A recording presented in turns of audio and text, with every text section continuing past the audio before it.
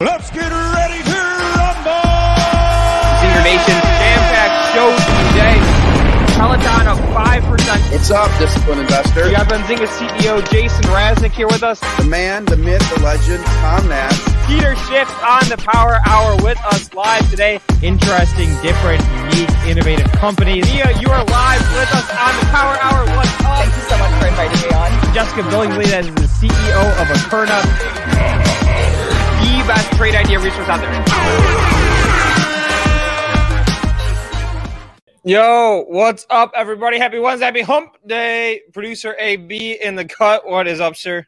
Not much. Beautiful hump day, beautiful Wednesday. How we doing, Luke? I'm doing good, man. I'm ready to talk stocks. I got the blood is in my brain. I got the fingers moving. I'm ready to rumble today, guys. You are watching the Power Hour. This is the Stock Idea Show. We want there to be literally no better way for you to spend this 60 minutes of the day. Audio is hot. All right, maybe we need to push that away a little bit. No better 60 minutes of the day than to find trade ideas than being here with us on the show ahead of us today. I have a new stock to pitch. It's picking up on a theme we sort of ran with the first 2 days of this week. So I will be doing that stock pitch. On Monday, we went through the entire live portfolio that we check in on the show every day on, and we killed some stocks. Right? We hammered out, hey, these are tickers we don't want anymore. These are the tickers that we want to keep in the portfolio. We went through, we ironed those out. So we're going to go through that today as well. And then we have guests. We've got a ton of guests. So at 12:15, Pete Najarian, Options Master, he's going to be joining us here. All these times are in Eastern time. 12:30, we're going to be talking to the CEO of Deep Green. It's a public company. They use robots to pull minerals out of like the deep ocean. Fucking sweet. That's pretty cool. Yes, fucking sweet. And then 12:45, Ross Gerber. Damn. First air horn for that one. All right, so that's the move today. We fixed that light, so you don't have it reflecting back. It looks less like a high school project. So we're ready to rumble, producer AB. Let's get after it. Let's get to some stocks. All right. Do we want to do the stocks that we decided to keep or kill in the live portfolio? Do we want to recap that again? Give me a quick rundown. Give me a quick rundown on some of the stocks that we cut. You know, this is like tryouts for the football team, and we cut some stocks. They didn't make it to the varsity team. All right. So here's the deal, guys. I'm gonna make a statement, and then I want everybody to put into the chat 1 if you agree, 2 if you disagree. Okay. So the statement is this is a really tough market to be in right now. I had a lot of stocks in the portfolio that I have no reason to be owning. I don't have a thesis on them anymore. The thesis is played out. We've had its run. And I just want to clean house, right? I want to take what I sort of refer to as like some of these lower quality stocks, and I don't mean that they're shitty companies, but what I mean by that is like there are more of these rippers, right? These more stocks that run and gun, they're going to gap 100%. But then when the market pulls back, they get fucking crushed, right? So I said, okay, I this is not the market to own these stocks. Let's go through the list of all of them and let's just rip it all out. Let's do that portfolio cleaning and decide where to go from there. So that's my statement on the market, guys. 1 in the chat if you agree with that general sentiment. 2 if you disagree. That's where I'm at with things, guys. So all right, let's go through this kill list and we'll do some highlights and we'll do some highlights on the keep list as well. But my SPACs, dude, we've all known the jig a little bit. The SPAC run is so out of favor right now.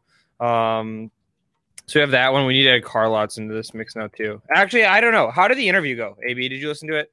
Yeah, it went well. I mean, the whole car industry right now is hot with there's a shortage. So we can't talk too much. We can't talk too much smack on SPACs because we do have a SPAC coming on in about 22 minutes.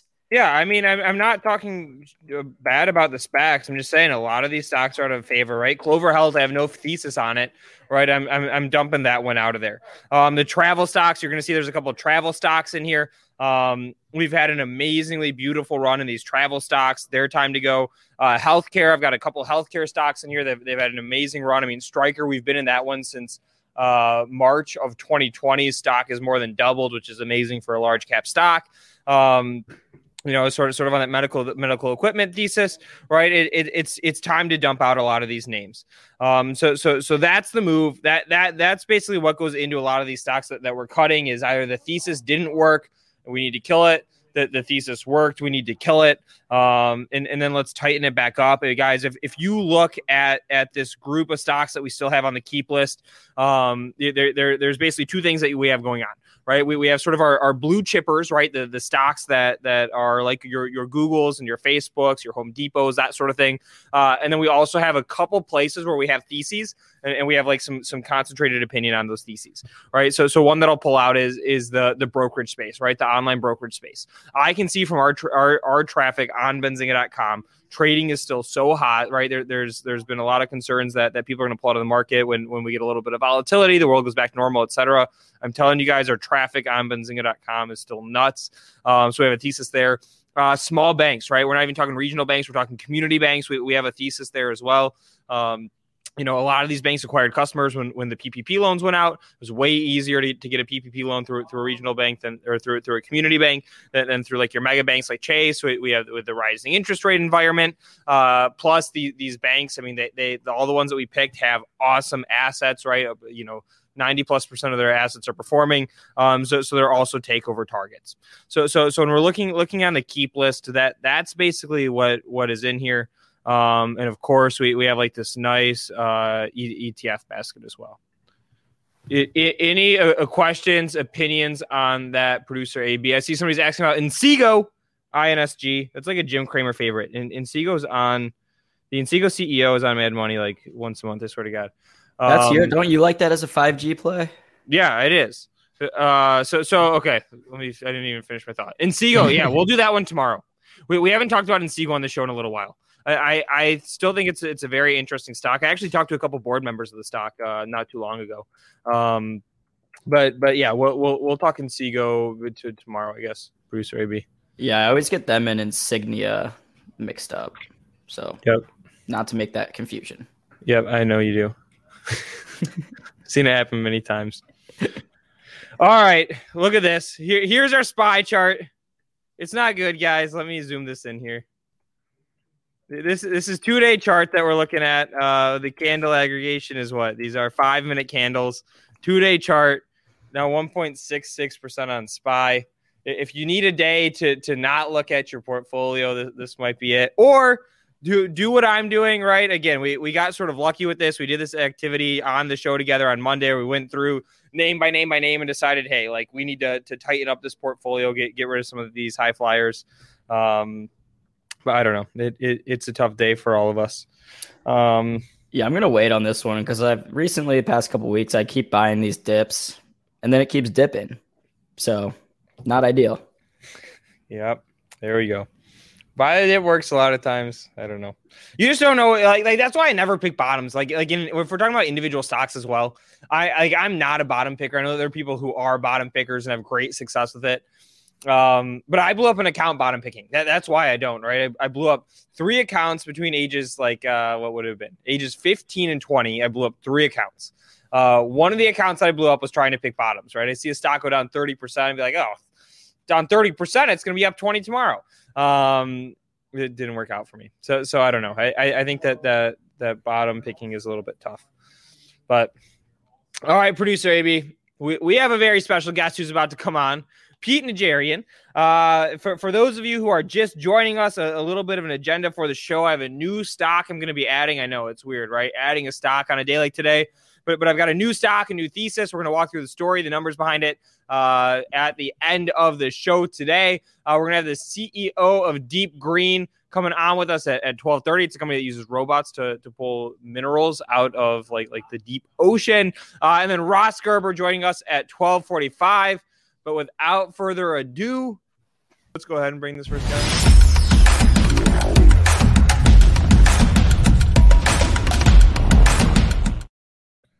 Pete, what's going on, man? Welcome to the Power Hour. First appearance. Let's go. We have air horns on this show, man. That's outstanding. I love it, Luke. This is absolutely killer, man. You guys do a great job. I love your energy because, a lot of the time you come on different shows and it's you kind of come on there. It's like a funeral home or something like that. You guys are not that, so it's great, and I like the vibe. Yeah, they gave. I used to be like this all day, and then they gave me this show. They're like, Luke, just go do your like spazzing out for an hour, get it out of your system, and then you'll be calm for the office for the rest of the day. So I like it. Stick with it, man. It's the way I lead my life. I'm always, energy's always high. You're always looking for something, and opportunities are always there. You just got to find them and uncover them. But you guys did make me laugh when I was waiting to come on, though, because you said, I have a hard time with bottom picking and all the rest of that. There was an old expression on the trading floor, when you bottom pick, you get a handful of something. So you don't want to be a bottom picker. You want to look around and find the opportunities that are there and then sort of determine when you want to be able to enter. But I don't think you ever have to grab the absolute bottom. That's the cleanest way I can say it. There you go. Yeah, we know what you're inferring. We get it. Yeah. All right. So I guess what's up on a day like today for you? Yeah. Right. And we've got SPY now is down 1.75%. Right. Obviously, a lot of these high flying stocks have gotten killed throughout the week. I mean, how do you enter a day like today, a week like this week, et cetera? Yeah, I tell you, my opinion for a long time, quite honestly, has been when I'm looking at a lot of those high multiple or no multiple names, and I use that expression a lot because it is amazing to me how many companies are out there that do not make money, and yet everybody is fascinated with the story, and the story's fine, but they've got to show us, okay, you don't make money yet, but when are you going to make money? And oftentimes we don't really even have the blueprint for that. So that gets me a little bit frustrated. And so there's a lot of names. I'll trade them and I'll trade the options, but I am not committed to a lot of those names. So to see those names pulling back like they have, I'm not totally shocked by any stretch of the imagination. I will tell you, on a day like today, what really stands out to me is we've been seeing some really incredible option activity that's given us some great indicators, including today, where in the semiconductor space, okay, so we all know that's been getting hammered, right? I mean, the NASDAQ has gotten pushed to the downside. A lot of the tech names, a lot of those high flyers definitely getting hit hard, and biotech as well. But I'll tell you what, the semiconductors, it's been a really wild ride.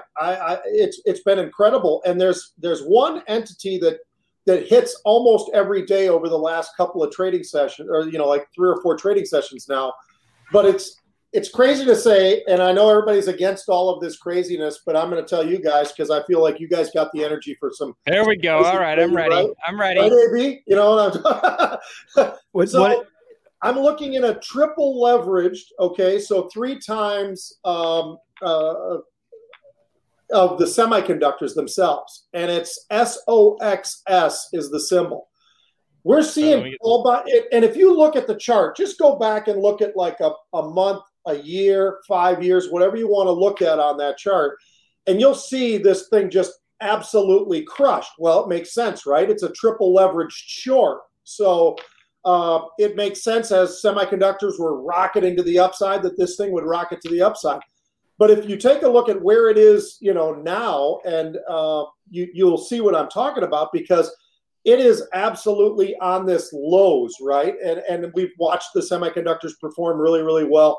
Well, they just keep buying calls in here. In other words, betting on this to get worse and worse and worse for the semiconductors. And this is a triple leveraged type of way to do that. And a lot of people are not into that. I get it. I understand it. It's somewhat complicated. The options are relatively cheap. And I can tell you, they have been buying calls in here over the last 3 or 4 sessions, really monstrous activity in here, and they've been right. And I can tell you firsthand, I'm looking just this week alone. So on the 10th, for instance, they were buying the May 12s. This was trading around 1040. They were buying the May 13s on the 11th. The stock was just underneath 11.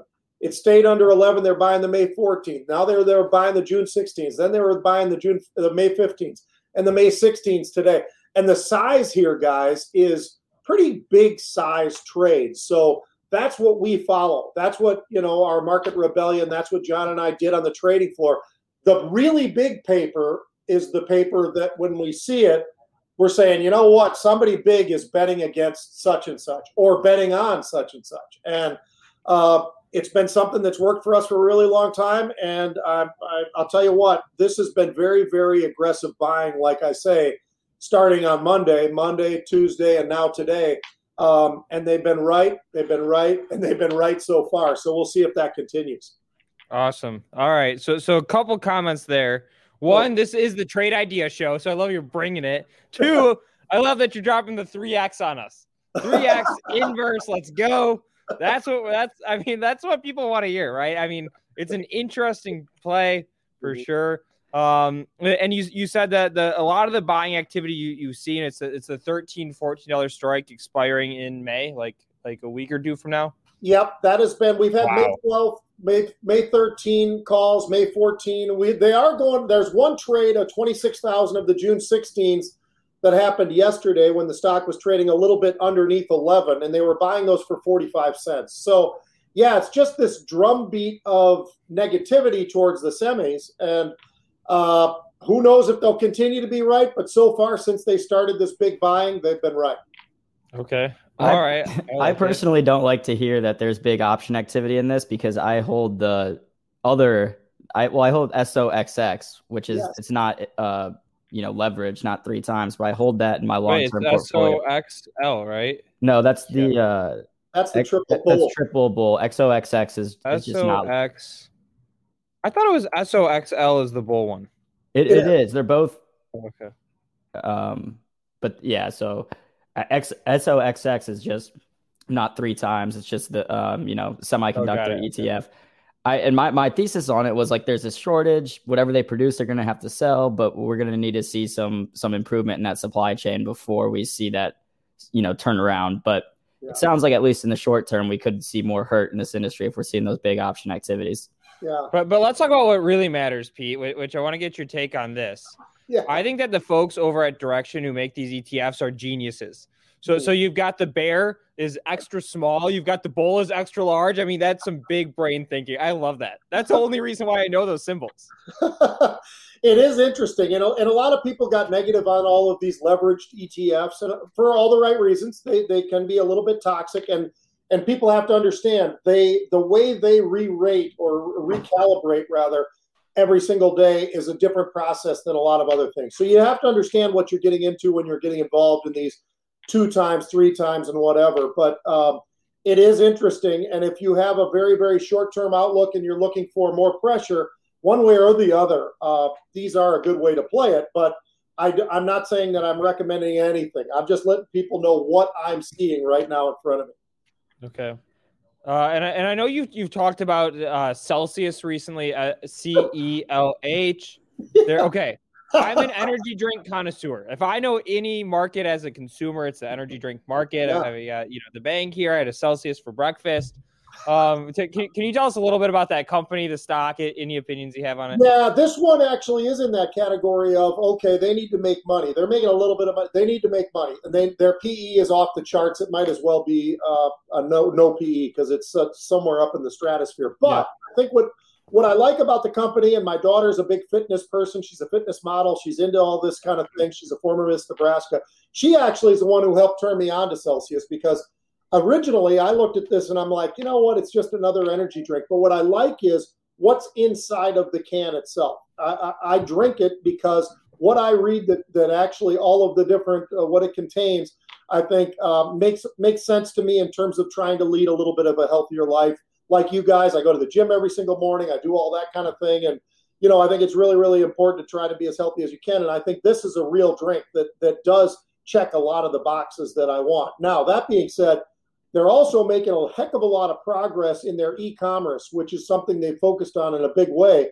And they're starting to steal a little bit of market share. Not a lot, but they're starting to steal some market share from Red Bull and from Monster. And I think that's something that I think the momentum will come more and more and more because of what's inside this can. And as people get used to seeing what it is, I think people are going to be a lot like what I am, which is, hey, this is a drink that actually I feel very comfortable drinking. I don't feel like I'm going to get too much of a rush. I don't want to get too much of everything else, but I want to get a little bit of something. And I think this satisfies that. There's a lot of room in this space. It's a lot like, I agree. It's a lot like in the alcohol space when you see all these other things, whether it's the claws or whatever. there's still a lot of room in that area because which is why all the big makers are getting bigger and bigger and bigger and going into that space because that is what people want. Yep. And again, I'm like a connoisseur on this space more than anything on my desk. I've got both the Celsius and the Bang can. The Celsius is where I start the day because I don't want that jitter, The Bang is what I need that 3 o'clock pickup. So what I think is interesting about these energy drink stocks is that Monster actually is like one of the top performing, if not the top performing stock over the past 20 years. So some people look at this and they say, oh, they're just making energy drinks, whatever. But we've seen it happen before. We could see it happen again. Yeah. I agree with you. I by the way, I think Monster's great. I've traded in and out of that stock on many occasions. I believe in them. I think they do a great job. I just think that when I look at all the ingredients that goes into this one, and I have a family that's very gluten-free for a variety of reasons. It's not that they want to be, but they are forced into that because of allergies and everything else. I just look at the can and I look what's inside of it, and it really intrigues me, and I think it does taste great. So all good things. I would be surprised if we don't see Red Bull and Monster start putting out healthier versions of this to kind of match what Celsius is doing. For sure. AB, you are the man. AB knows what he's doing, man. I know. Producer AB, I mean, he's here for a reason. Pete, I was the one messaging you on Twitter and stuff, so I appreciate you coming on. Oh, thank you very much. You guys are great, man, and I'm glad that this has worked out to come on. Hey, I like what you're just putting on the screen there. Yeah, we got to talk about Voyager. Steve Ehrlich, mutual boy of ours. Yeah, Voyager Digital, you guys announced a big deal with them. Tell us about that a little bit. Yeah, I'll tell you what, Steve's an unbelievable guy, and he goes back with us when we were building out Trade Monster and that whole platform that was eventually bought by E-Trade, and then E-Trade sold, obviously, to Morgan Stanley. So a whole big chain there. As a matter of fact, I wanted to cut out the middleman originally, and I had some discussions. I can say it now, but I did have some discussions with Morgan Stanley about the platform because I think that Steve's just an amazing guy, and he, what we did when we built that, and we have done again, is we're working with somebody who knows how to build it, and we know what traders like you guys, what traders want to see in front of them, and I think that's what a lot of the competition has never really done. They've allowed the IT guys to build the platforms. They don't make sense. They're not intuitive at all, and you just get confused and frustrated and everything else. Whereas in this case, he's taking all the ideas that we say, hey, look, let's cut down the steps. Let's do this. Let's do that.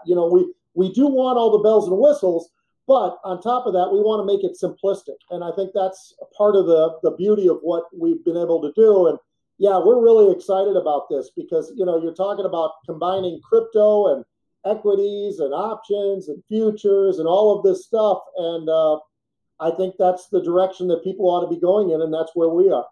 Absolutely. And do we have any timeline as to when this is happening or estimate, anything like that? It's in the near future, but I really don't know. I mean, that really is, and I think there's a process that we still have to go through, but I'm very confident that this is something that'll be in the not too distant future. And then here's the stock chart of Voyager Digital, guys. The ticker VYGVF. We talked about this one ad nauseum at the show. I've been in this one early, like since the 50-cent days. Pete, have you had any exposure to this one or been watching it? I have a significant amount of exposure in this one, yeah. Okay, it's been a good year for us then. It's been a really, really good year. Yeah, it's been a great year, and for all the right reasons. I really do think that Steve and the gang, they've really done an amazing job, and they've tried to do everything right and getting all their ducks in a row and not trying to be too fast with what they're doing, but doing things the right way, and I think that they've done that. So that's why I'm so excited about it. And I think it makes sense. We hear about Coinbase, we hear about all these other names that are monsters that have come out there, but I think that time will tell. We'll see. But I know that when we had Trade Monster, we were the number one online broker. I wouldn't be surprised at all if this will be something very, very similar. Yes. All right. That deserves an air horn right there. And we got to make sure to get Benzinga News in there too. So then we're really cooking at that point.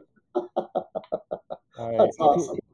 Pete, I appreciate you coming on, hanging out with us on the Power Hour. You brought the energy, you brought the ideas. Chat, you're at home by yourselves. Give Pete a round of applause for coming and hanging out with us today. Hey, I got a quick question for you guys before I go. Yep. Where are you? Are you in New York? Are you guys on the East Coast, or where are you guys? Detroit, Michigan. This is I don't know how much you can see in my background, but you got beautiful Detroit, Michigan hanging out right behind us. Can we get a big Go Blue? Go Blue. Yeah, that's me right there. Big hit from me, man. That's a bitter rival, and it's really bitter because in 4 shots I never got to beat Michigan, so I can't. 4 years, Minnesota lost every year to Michigan. Yes. Oh, don't rub it in, producer AB. No, I was just clarifying. No, he's right. I can't say anything. It's exactly the truth. And I'm from the unbelievable era. As a matter of fact, I played against Harbaugh, was the quarterback when I was playing. So it gives you really? Okay. I'm an old man, but yeah, we gave it a shot a couple times. We almost had them, and we of course screwed up. But I was just curious if you guys were. With all the NFL stuff going on and everything else, I didn't know if you were in New York, and I was thinking, man, are you guys Jets guys, Giants guys, or what? I'm a Lions fan through and through. I went to University of Michigan. I am much more of a Lions fan than a Michigan fan. That's my team. I'll tell you what, the Lions always were fun. I got an opportunity to play against them a lot, and Barry Sanders, and I'll tell you, they were unbelievable back in my era. They were really, really good. They had some really great teams. They were really fun. I think they're on their way getting back there again. I really do. I think you guys are going to turn the corner. So all right, that's on that. One day. We're bullish on the Lions. Bullish on the Lions. Not so much on the Vikings right now. Awesome. All right, Pete. Thanks for coming and hanging out with us, man. I appreciate it. Have a good one, guys. Thanks. Take care. All right. How about that, producer AB? That was awesome. That was a Power Hour special, guys. If you are just joining us, you are watching the Power Hour. This is the Idea Show. We're just bringing the ideas nonstop. Coming up today, I have a new stock to pitch. Yes, on a day like today, I'm going to be adding a stock to the live portfolio. So stay tuned for that one. We've got that coming up. We've got an awesome slate of guests right ahead of us. We're going to be talking to the team over at Deep Green, ticker SOAC, Sandy Oscar Alpha Charlie. Ross Gerber coming on at 12:45 Eastern. And then, of course, we're just going to keep the idea flow going. How does that sound, producer AB? Let's keep it rolling. Let's keep it going. We got more guests. We got more stock pitches coming up. Let's go. All right.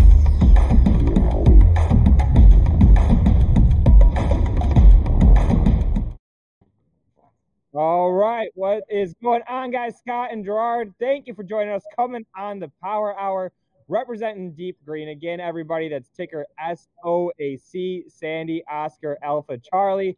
How are you guys doing today? We're doing well. Great. Couldn't be more excited to be here, so thanks for having us. There we go. I love it. And you guys, I was sort of teasing the company a little bit earlier in the show, but I wasn't doing it justice. But it's a very cool company that you guys have. For those who may not be familiar, can you just go ahead and give us a little bit of background on the company? Sure. Well, actually, good news. I can update you. We're changing our name to the Metals Company, and we recently announced an acquisition by SOAC, which, as you mentioned, is listed on the NYSE. And what the Metals Company is all about is collecting polymetallic nodules off the ocean floor.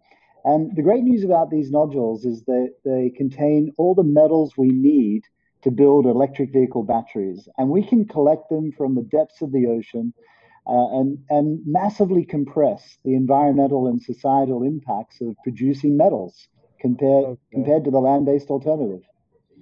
And Gerard, could you put that up again so we can look at it? And producer AB, can we zoom in on Gerard's screen? So what exactly is this that we're looking at? I mean, it definitely looks cool, but give me like another layer of detail on what exactly that is you guys are collecting off the seafloor. Well, they're known as a polymetallic nodule, and they actually precipitate the metals that are in the ocean water or in the sediment upon which they sit. And so when we collect them, everything in here is what you need to build an electric vehicle battery. It's an amazing resource because as you may know or may not know, the mining industry is by far the largest generator of waste and toxic material. In fact, last year, more than 190 billion tons of waste was generated by the land-based mining industry. Now, you compare that to municipal waste, where there was only 2 billion tons. But we can collect these nodules And as we process them, we generate zero waste and zero tailings. We can compress CO2 emissions by more than 90% when you make your battery cathodes using these rocks compared to land-based alternatives. So it's one of the big solutions as we address climate change and as we start to ask the question, where are the metals going to come from to power the green transition that we're all so excited about at the moment? Okay. And then you said you're collecting them off the ocean. Can you give us a little bit of detail as to where exactly they're being collected from? How deep down? Are there certain parts of the world? How much is out there, et cetera? Well, there's only one part of the ocean that's of real interest. It's about 1,000 miles off the coast of Mexico. It's known as the CCZ, and they're about 4,000 meters below sea level. And the reason why these nodules are so interesting is because they contain very high levels of nickel and copper and cobalt and manganese. And they're the base metals that we're going to need to increase production of by between 500% and 600% just to keep up with the demand that's being generated by building all the batteries that we need for our electric vehicles, building all of the renewable power stations, the windmills, the batteries we're going to have at homes. And we've all understood now what the externalities of fossil fuels have been, but the same attention hasn't been applied to metals. And of course, we're going to have to increase metal production substantially. And so the environmental impact of all of these metals is going to become really important. Okay. And you guys are picking these metals up with robots, right? That are crawling on the ocean floor. Is that a technology that you guys built? Is it a technology that somebody else owns? Can you talk about that? Yeah, so we've attracted some quality partners from the oil and gas services industry who've been operating in the deep ocean for a long time. Many of the technological challenges were figured out more than 50 years ago when this industry almost started. But the reason why it didn't proceed was that the world had not agreed who owned the oceans. And so that was finally agreed under a piece of legislation called UNCLOS, the United Nations Convention of the Law of the Sea. So now we have clear title. The metals company controls 3 license areas. On 2 of them, we've actually defined the resource. We know that we have 1.6 billion tons of these. And that's enough battery metals to build around 280 million electric vehicle batteries. So it's enormous. Yeah. Okay.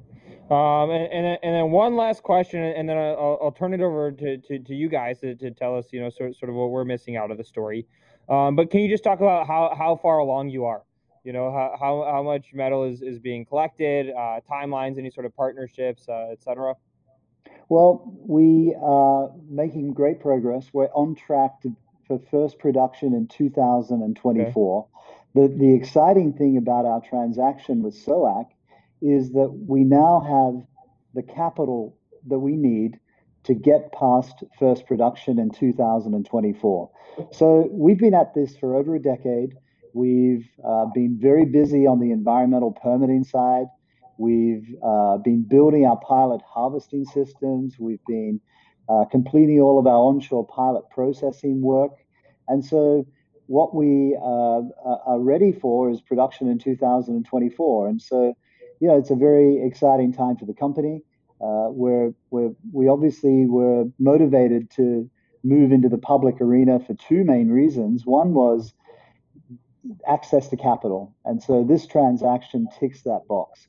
But the second reason is this is a really important story, and we want more people to know about it. And the public markets are the perfect place to tell that story. Excellent. And then what else? What else should we talk about that I haven't already asked about? Any important catalysts or upcoming events on the horizon we should be paying attention to, et cetera?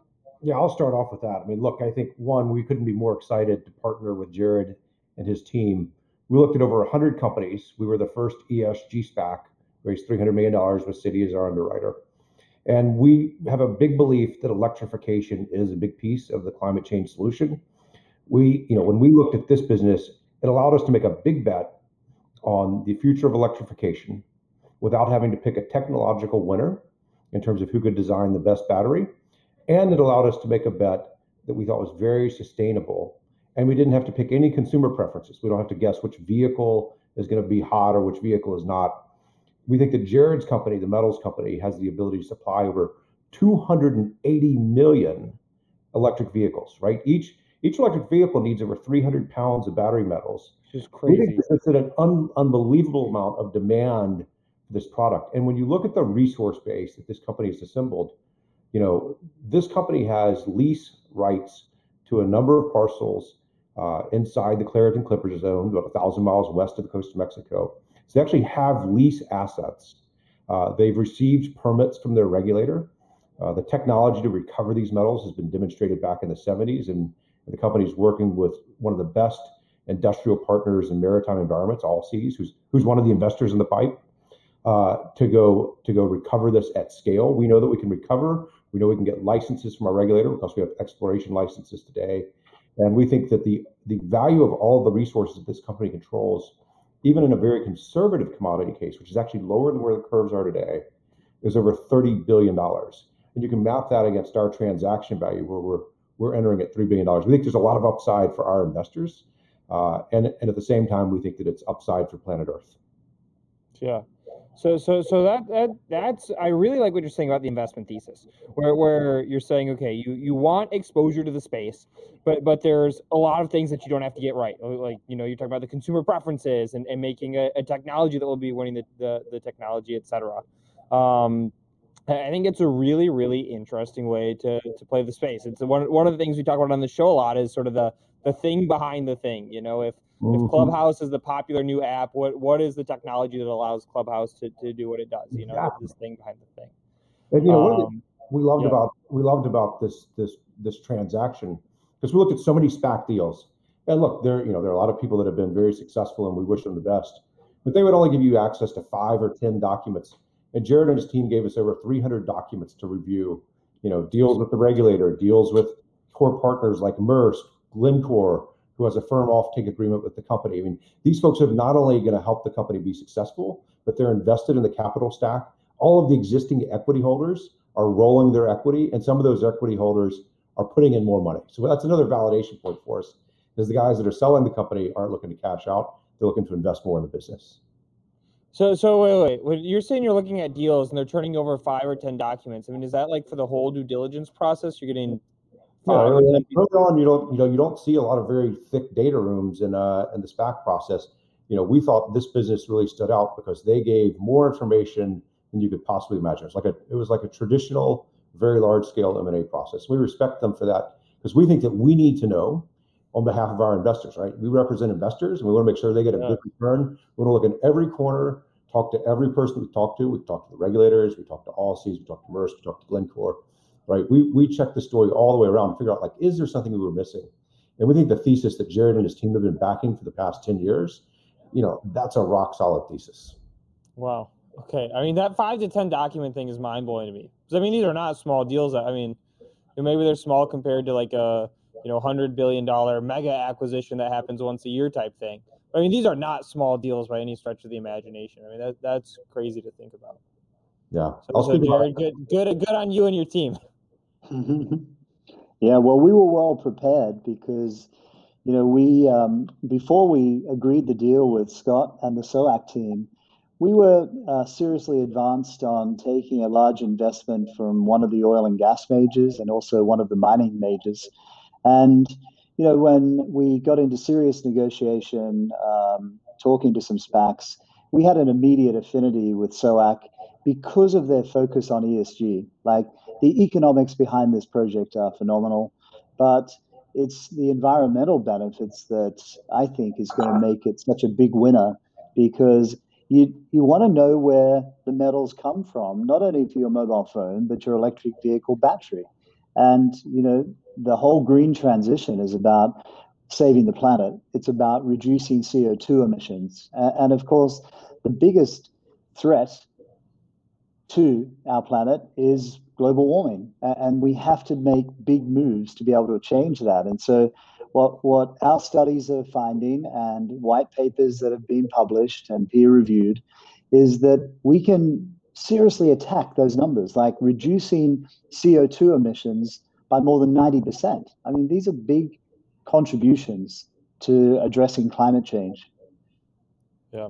And Jared, let me ask one more question out of the chat, which is, what are the specific minerals that you guys are collecting, or how does the ratio break down?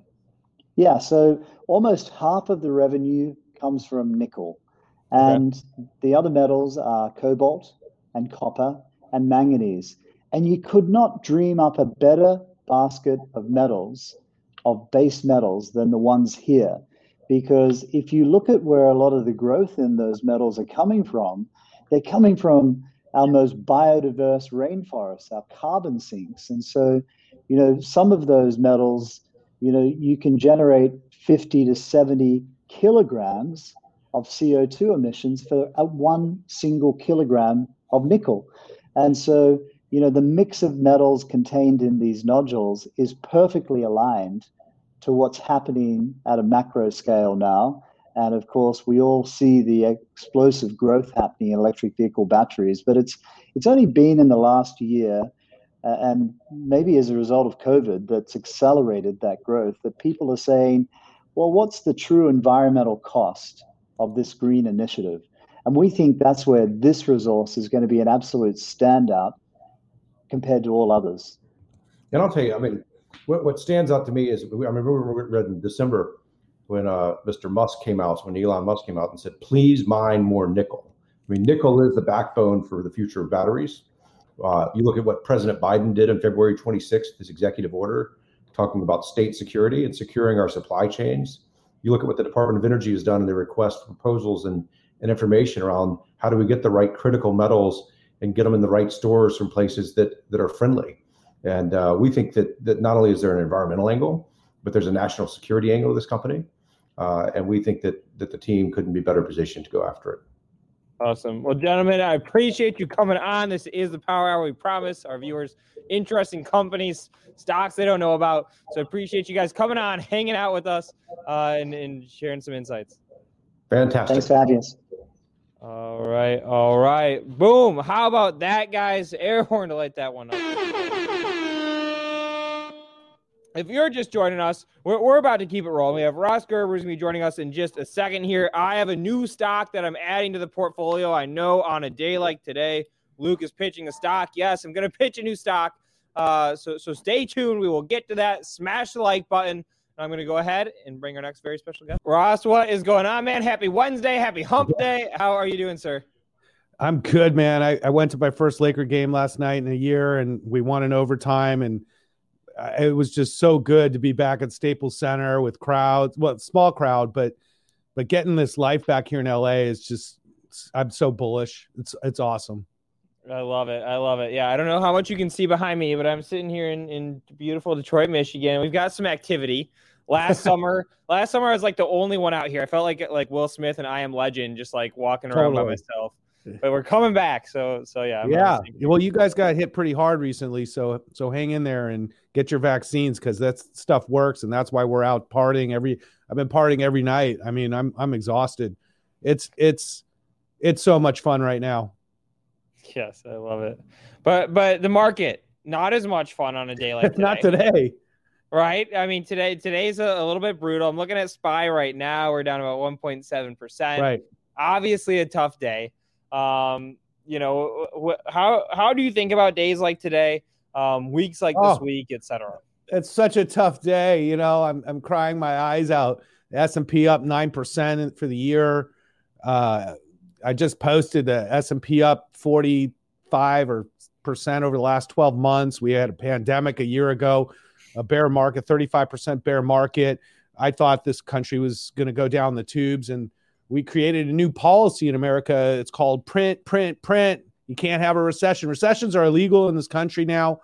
The Federal Reserve has no restraint. Anybody who thinks that the stock market is going down for any long period of time is missing the boat here, because this is a huge opportunity to just add to your positions as we begin the roaring 20s. I mean, this is the beginning of a big move over the next several years for businesses in America, all kinds of businesses, small and large. Inflation is a great sign. I don't understand why people are upset that finally in this country prices are going up and wages are going up and people have the opportunity to get their businesses back and even be better than they were before. I met with a restaurant owner yesterday who's like, my sales are now higher than 2019. He made it through the pandemic. They're hiring. You know, the market's 21 PE. It's going to come down sometimes. Yep. Okay. All right. It's time to go. You're bringing the energy. Air horn on that one. Lighten it up. Yes. I love it. Well, you got an air horn, so I'm kind of jealous. We'll get you on. Don't worry. I mean, we have like a lot of sounds here, you know. I don't know. We got. What the fuck is that? Yeah, I don't know. we got a lot of sounds here. That's a good one. We like to have some fun on this show. That's why I like this show. Good. But all right. So you're talking about today as you know, a buying opportunity. I don't know if you have any individual stocks that you want to talk about that you think are especially interesting. Well, you know, when Tesla gets below 600, when Tesla gets below 600, I buy it. You know, so that's my game with Tesla. You know, we're large Tesla investors. I think Tesla is the most incredible opportunity for investors over the next decade. And I don't wish to debate it with anybody, because if you don't get it at this point, then I'm not convincing you. You know what I mean? It's so clear the genius of Elon Musk and what's about to come over the next 5 years with Tesla, or 10 years, that if the stock's going to trade below 600, we're going to be a buyer.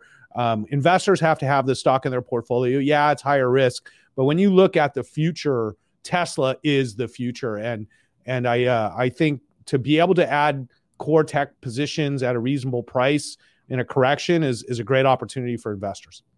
Okay. And SNL, Saturday Night Live, thumbs up, thumbs down. Any opinions on that? I mean, I thought it was great. I mean, I just read that Grimes had a nervous breakdown after the show because he was so nervous. And it's super hard to do comedy. I don't know if you've ever tried, but I give Elon credit for just being a marketing genius, you know? And that's what it really is. It's an ad for Tesla, and he knows what he's doing, and he did a great job with the ad. Some of the skits were hysterical. You know, it's hit and miss. That's Saturday Night Live, but boy, that Mars one at the end was classic. But you know, so Tesla's doing amazing things, and I think when you look out 6 months from now with the car chip shortage, I mean, there's just a car shortage right now. People want to buy cars. Now we've got a gas shortage. So you've got people who own ICE vehicles can't buy an ICE vehicle because there's very few for sale. And then now they're waiting in lines for gas like it's the 70s again. How many signs do you need to move into the new future, which is EVs? And so if you're not driving an EV, you're missing out on saving a lot of money every week on gas and repairs and other things. So the Tesla value proposition just becomes more and more relevant as time goes on. All right. And let me ask you about this one. It's coming from the chat, but ticker FUV Arcimoto. Right. We've had them on the show several times. Awesome friends of Benzinga over there. Is that one you've taken a look at before? Yeah. So we bought a little of FUV, and then like I did a show, and then the stock went crazy. So we never actually bought a lot of it. And now it's gone down a lot. And so we stopped out of it, you know, I don't know. It was a small position. So we stopped out of it in the teens. Now it's at like 8.5 or 9. And I think it's a tremendous opportunity for EV investors. You know, I know Mark well, and I've read the accusations against him, and I think they're just absurd. This is an honest guy, hardworking guy with a dream to build a great business here in Oregon. It's a U.S. business. But the bottom line is FUV is an early stage company, and it's really, really important that people understand that this has to be a long-term investment for people. So now you've got short interest. So the stock should be trading about 16, 17, where I think it's worth and what we originally looked at it at. But because short sellers have sold 8 million shares short, the stock's down here at 9, and it's all artificial selling. It's not actual and, you know, real investors. So it's a huge opportunity. Now, we haven't jumped in yet because right now the sentiment is pretty bad, and we think we might get even cheaper prices. But I think you have to look at FUV as a long-term investment, because the factory really isn't going to be fully producing anything for another year. So they're making a certain amount of FUVs a day. I think it's like 4. And, you know, right now they're looking at a couple very interesting opportunities for FUV, like in the rental market in Hawaii. But I have every confidence that once they get production going, this is going to be a very successful company. But I don't think it's a short-term investment. Yep. Yeah. And that factory. So we had Mark on. I think that the day after that, they actually closed on that. I mean, it's a massive expansion for them. But I've been driving FUVs. You know, like I'm one of the. What you have? Oh yeah. You know. Wait, what? Yeah. You know, so FUV has an office here in Venice, and because I'm friends with Mark, he's let me have a FUV now twice. So he brought a bunch of FUVs by the other day.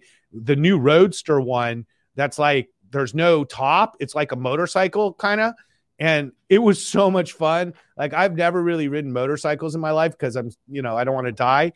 And so like, we just were having such a good time with these things. And I was like, these things should be, you need a rental model. You need to put these in Hawaii and Florida and Southern California, anywhere where there's a beach community. Detroit, Michigan, we're an exception. Okay.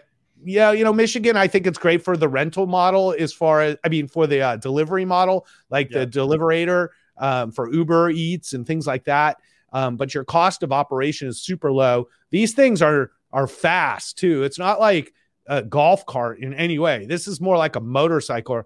And so it's super fun. I love the vehicles. They need a little work, and that's what they're doing now is making the performance better of the vehicles, adding technology to the vehicles.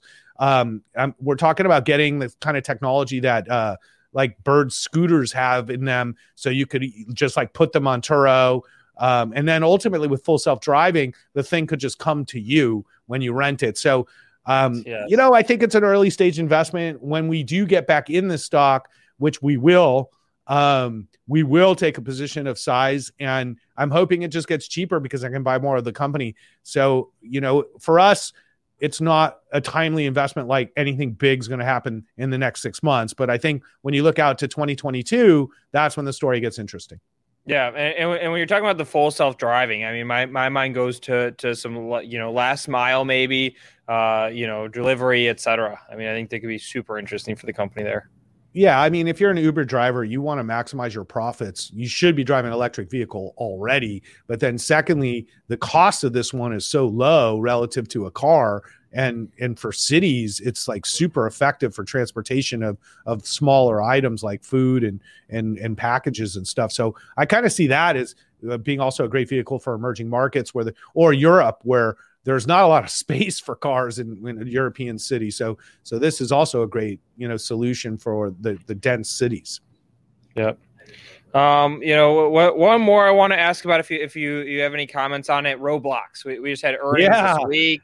Hot stock, new issue. Anything you can share there? Well, Roblox is a stock that I pray goes down so I can buy more because the valuation is really high. But I love this.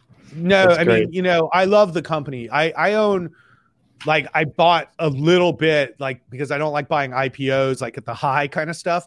And so, like, it pulled back a little bit, and I bought a little bit, and I've been learning a lot about the company, and my kids use it, and I've been playing it and using it, and I've decided it's the YouTube of gaming, and it's so much bigger than just being a video game company. It's a platform for building and playing games, and it's a platform for creators, but it's a social media platform for kids that's safe. Now here, Facebook's like, I want to make Instagram for kids because we want to destroy more lives, and like the states are like, no, like you've already sold the cigarettes to the teenagers and everybody else. You're not going to sell the cigarettes to the kids. And when you go on Roblox, your kids generally have a very positive experience on the social part of that platform. And so most games for kids like Minecraft don't have a social element that's easy to use. But one of the reasons my kids play this nonstop is how easy it is for them to connect with their friends. And this is an 8-year-old and a 5-year-old. So, I'm not talking about teenagers. Yep. And they're connecting with their friends and they're playing for hours. And I'm spending money on this thing. And I say no to most video games they want to buy, because they go from like game to game, But I've been spending money on Roblox. They get their allowance now in Robux.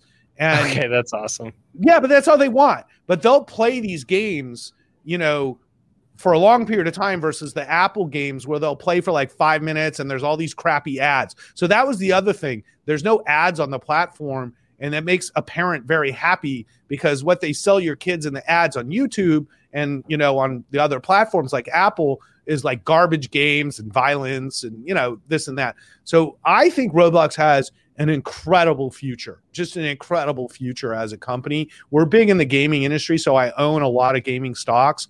I want to add this one. I want to pull back. I own a little bit, but I would add this stock on any weakness.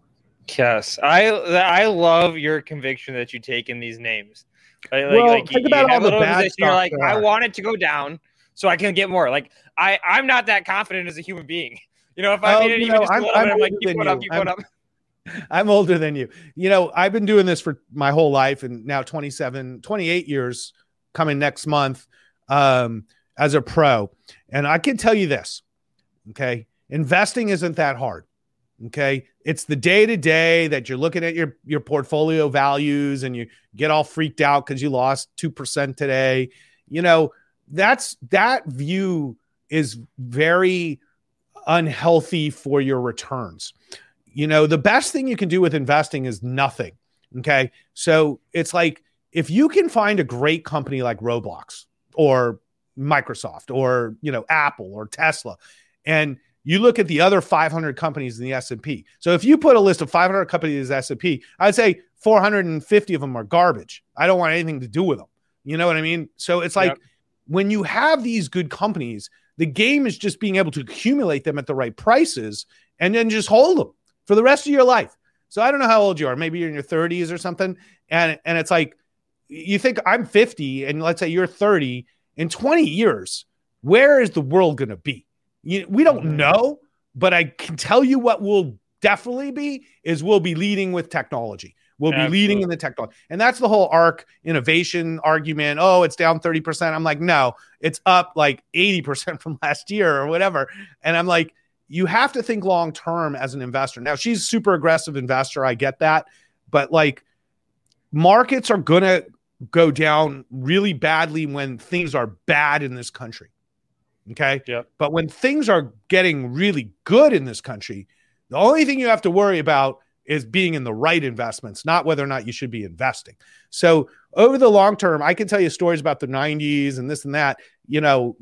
Every decade has its themes, but you want to be an investor. These are good times ahead. We have a much more competent government, lots of money out there, people wanting to pent up demand. I mean, this is going to be a great period of time. So people need to be less connected to their money in a way. Like they're like, oh, I'm up. Oh, I'm down. Oh, I'm up. My Doge is up. I'm like, dude, don't worry about your prices every day. Look for opportunities in the stock market. Buy those stocks when it's painful. Okay. And don't worry, that strategy works. It just does. Yes. And that's what we need on a day like today too. When we're all SPY's down 2%, I guarantee our audience is down 4%, right? I mean, I'm probably down 30 million. So how bad is it for you? You know what I mean? It's like, I'm down 30 million. How much are you down? Do I look scared? No, I'm going to go after this show and I'm going to buy stocks. I got 66 million in cash. So it's like, it's coming in like crazy. The cash is coming in. I see the money. So people have money. They're buying stocks. They're buying crypto, and it's not going to stop. Yeah. So takeaway from that is, when I have a day, I'm down 10 grand. But let it. You get used to it. You get used to it. Cool. Awesome, Ross. I appreciate you coming on, hanging out with us. I'm jealous you've gotten to drive the Arcimoto vehicle.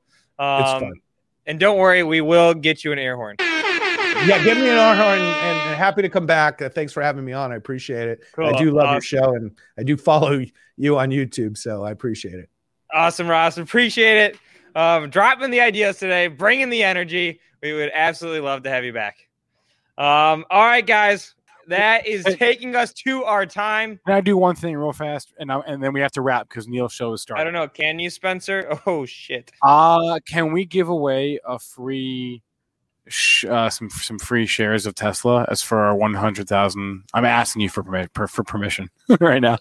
If we can give away free shares of Tesla for our 100,000 subscriber. I don't remember asking you a goddamn thing. Gee, all right, fine. I'm telling you. All right. We're going to do it. I don't know. I mean, I'm sure. Yeah. Basically, the question is the question: are we going to get in trouble for doing this? No. Or is the question like, is this like financially a decision we can make? The latter is fine. We'll clear that one. Yeah, that was the question. I mean, do we got to work out the tax thing? No. Well, the tax thing we're good. We got the stockpile. We can make it work. But the question is, does the chat want it? So we're closing in on 100,000 subs, and we're doing a special, guys. This is a little teaser at that. But if you want to, this is where the 100,000th subscriber gets a Bitcoin, right? Something like that. Something like that. But drop a 1 if you guys want to see some Tesla shares given away. Yeah, if you want to be part of that. Spencer is bringing the heat. Spencer, you caught me off guard. This is good. I like this. All right, you should have been running this from the beginning. I'm wrapping up because Neil's on. So let's wrap it up, and I'm going to end the stream in 5 seconds. All right, let's see if there's any ones. There's a lot of ones. Oh, we're doing the Tesla shares, baby. Let's go. I'm going to do the stream in 3. Wait, Spencer. Let's also do one Arcimoto share for young investor. No, we got to wrap up. I'm wrapping up. 3, 2, 1. Goodbye, Luke.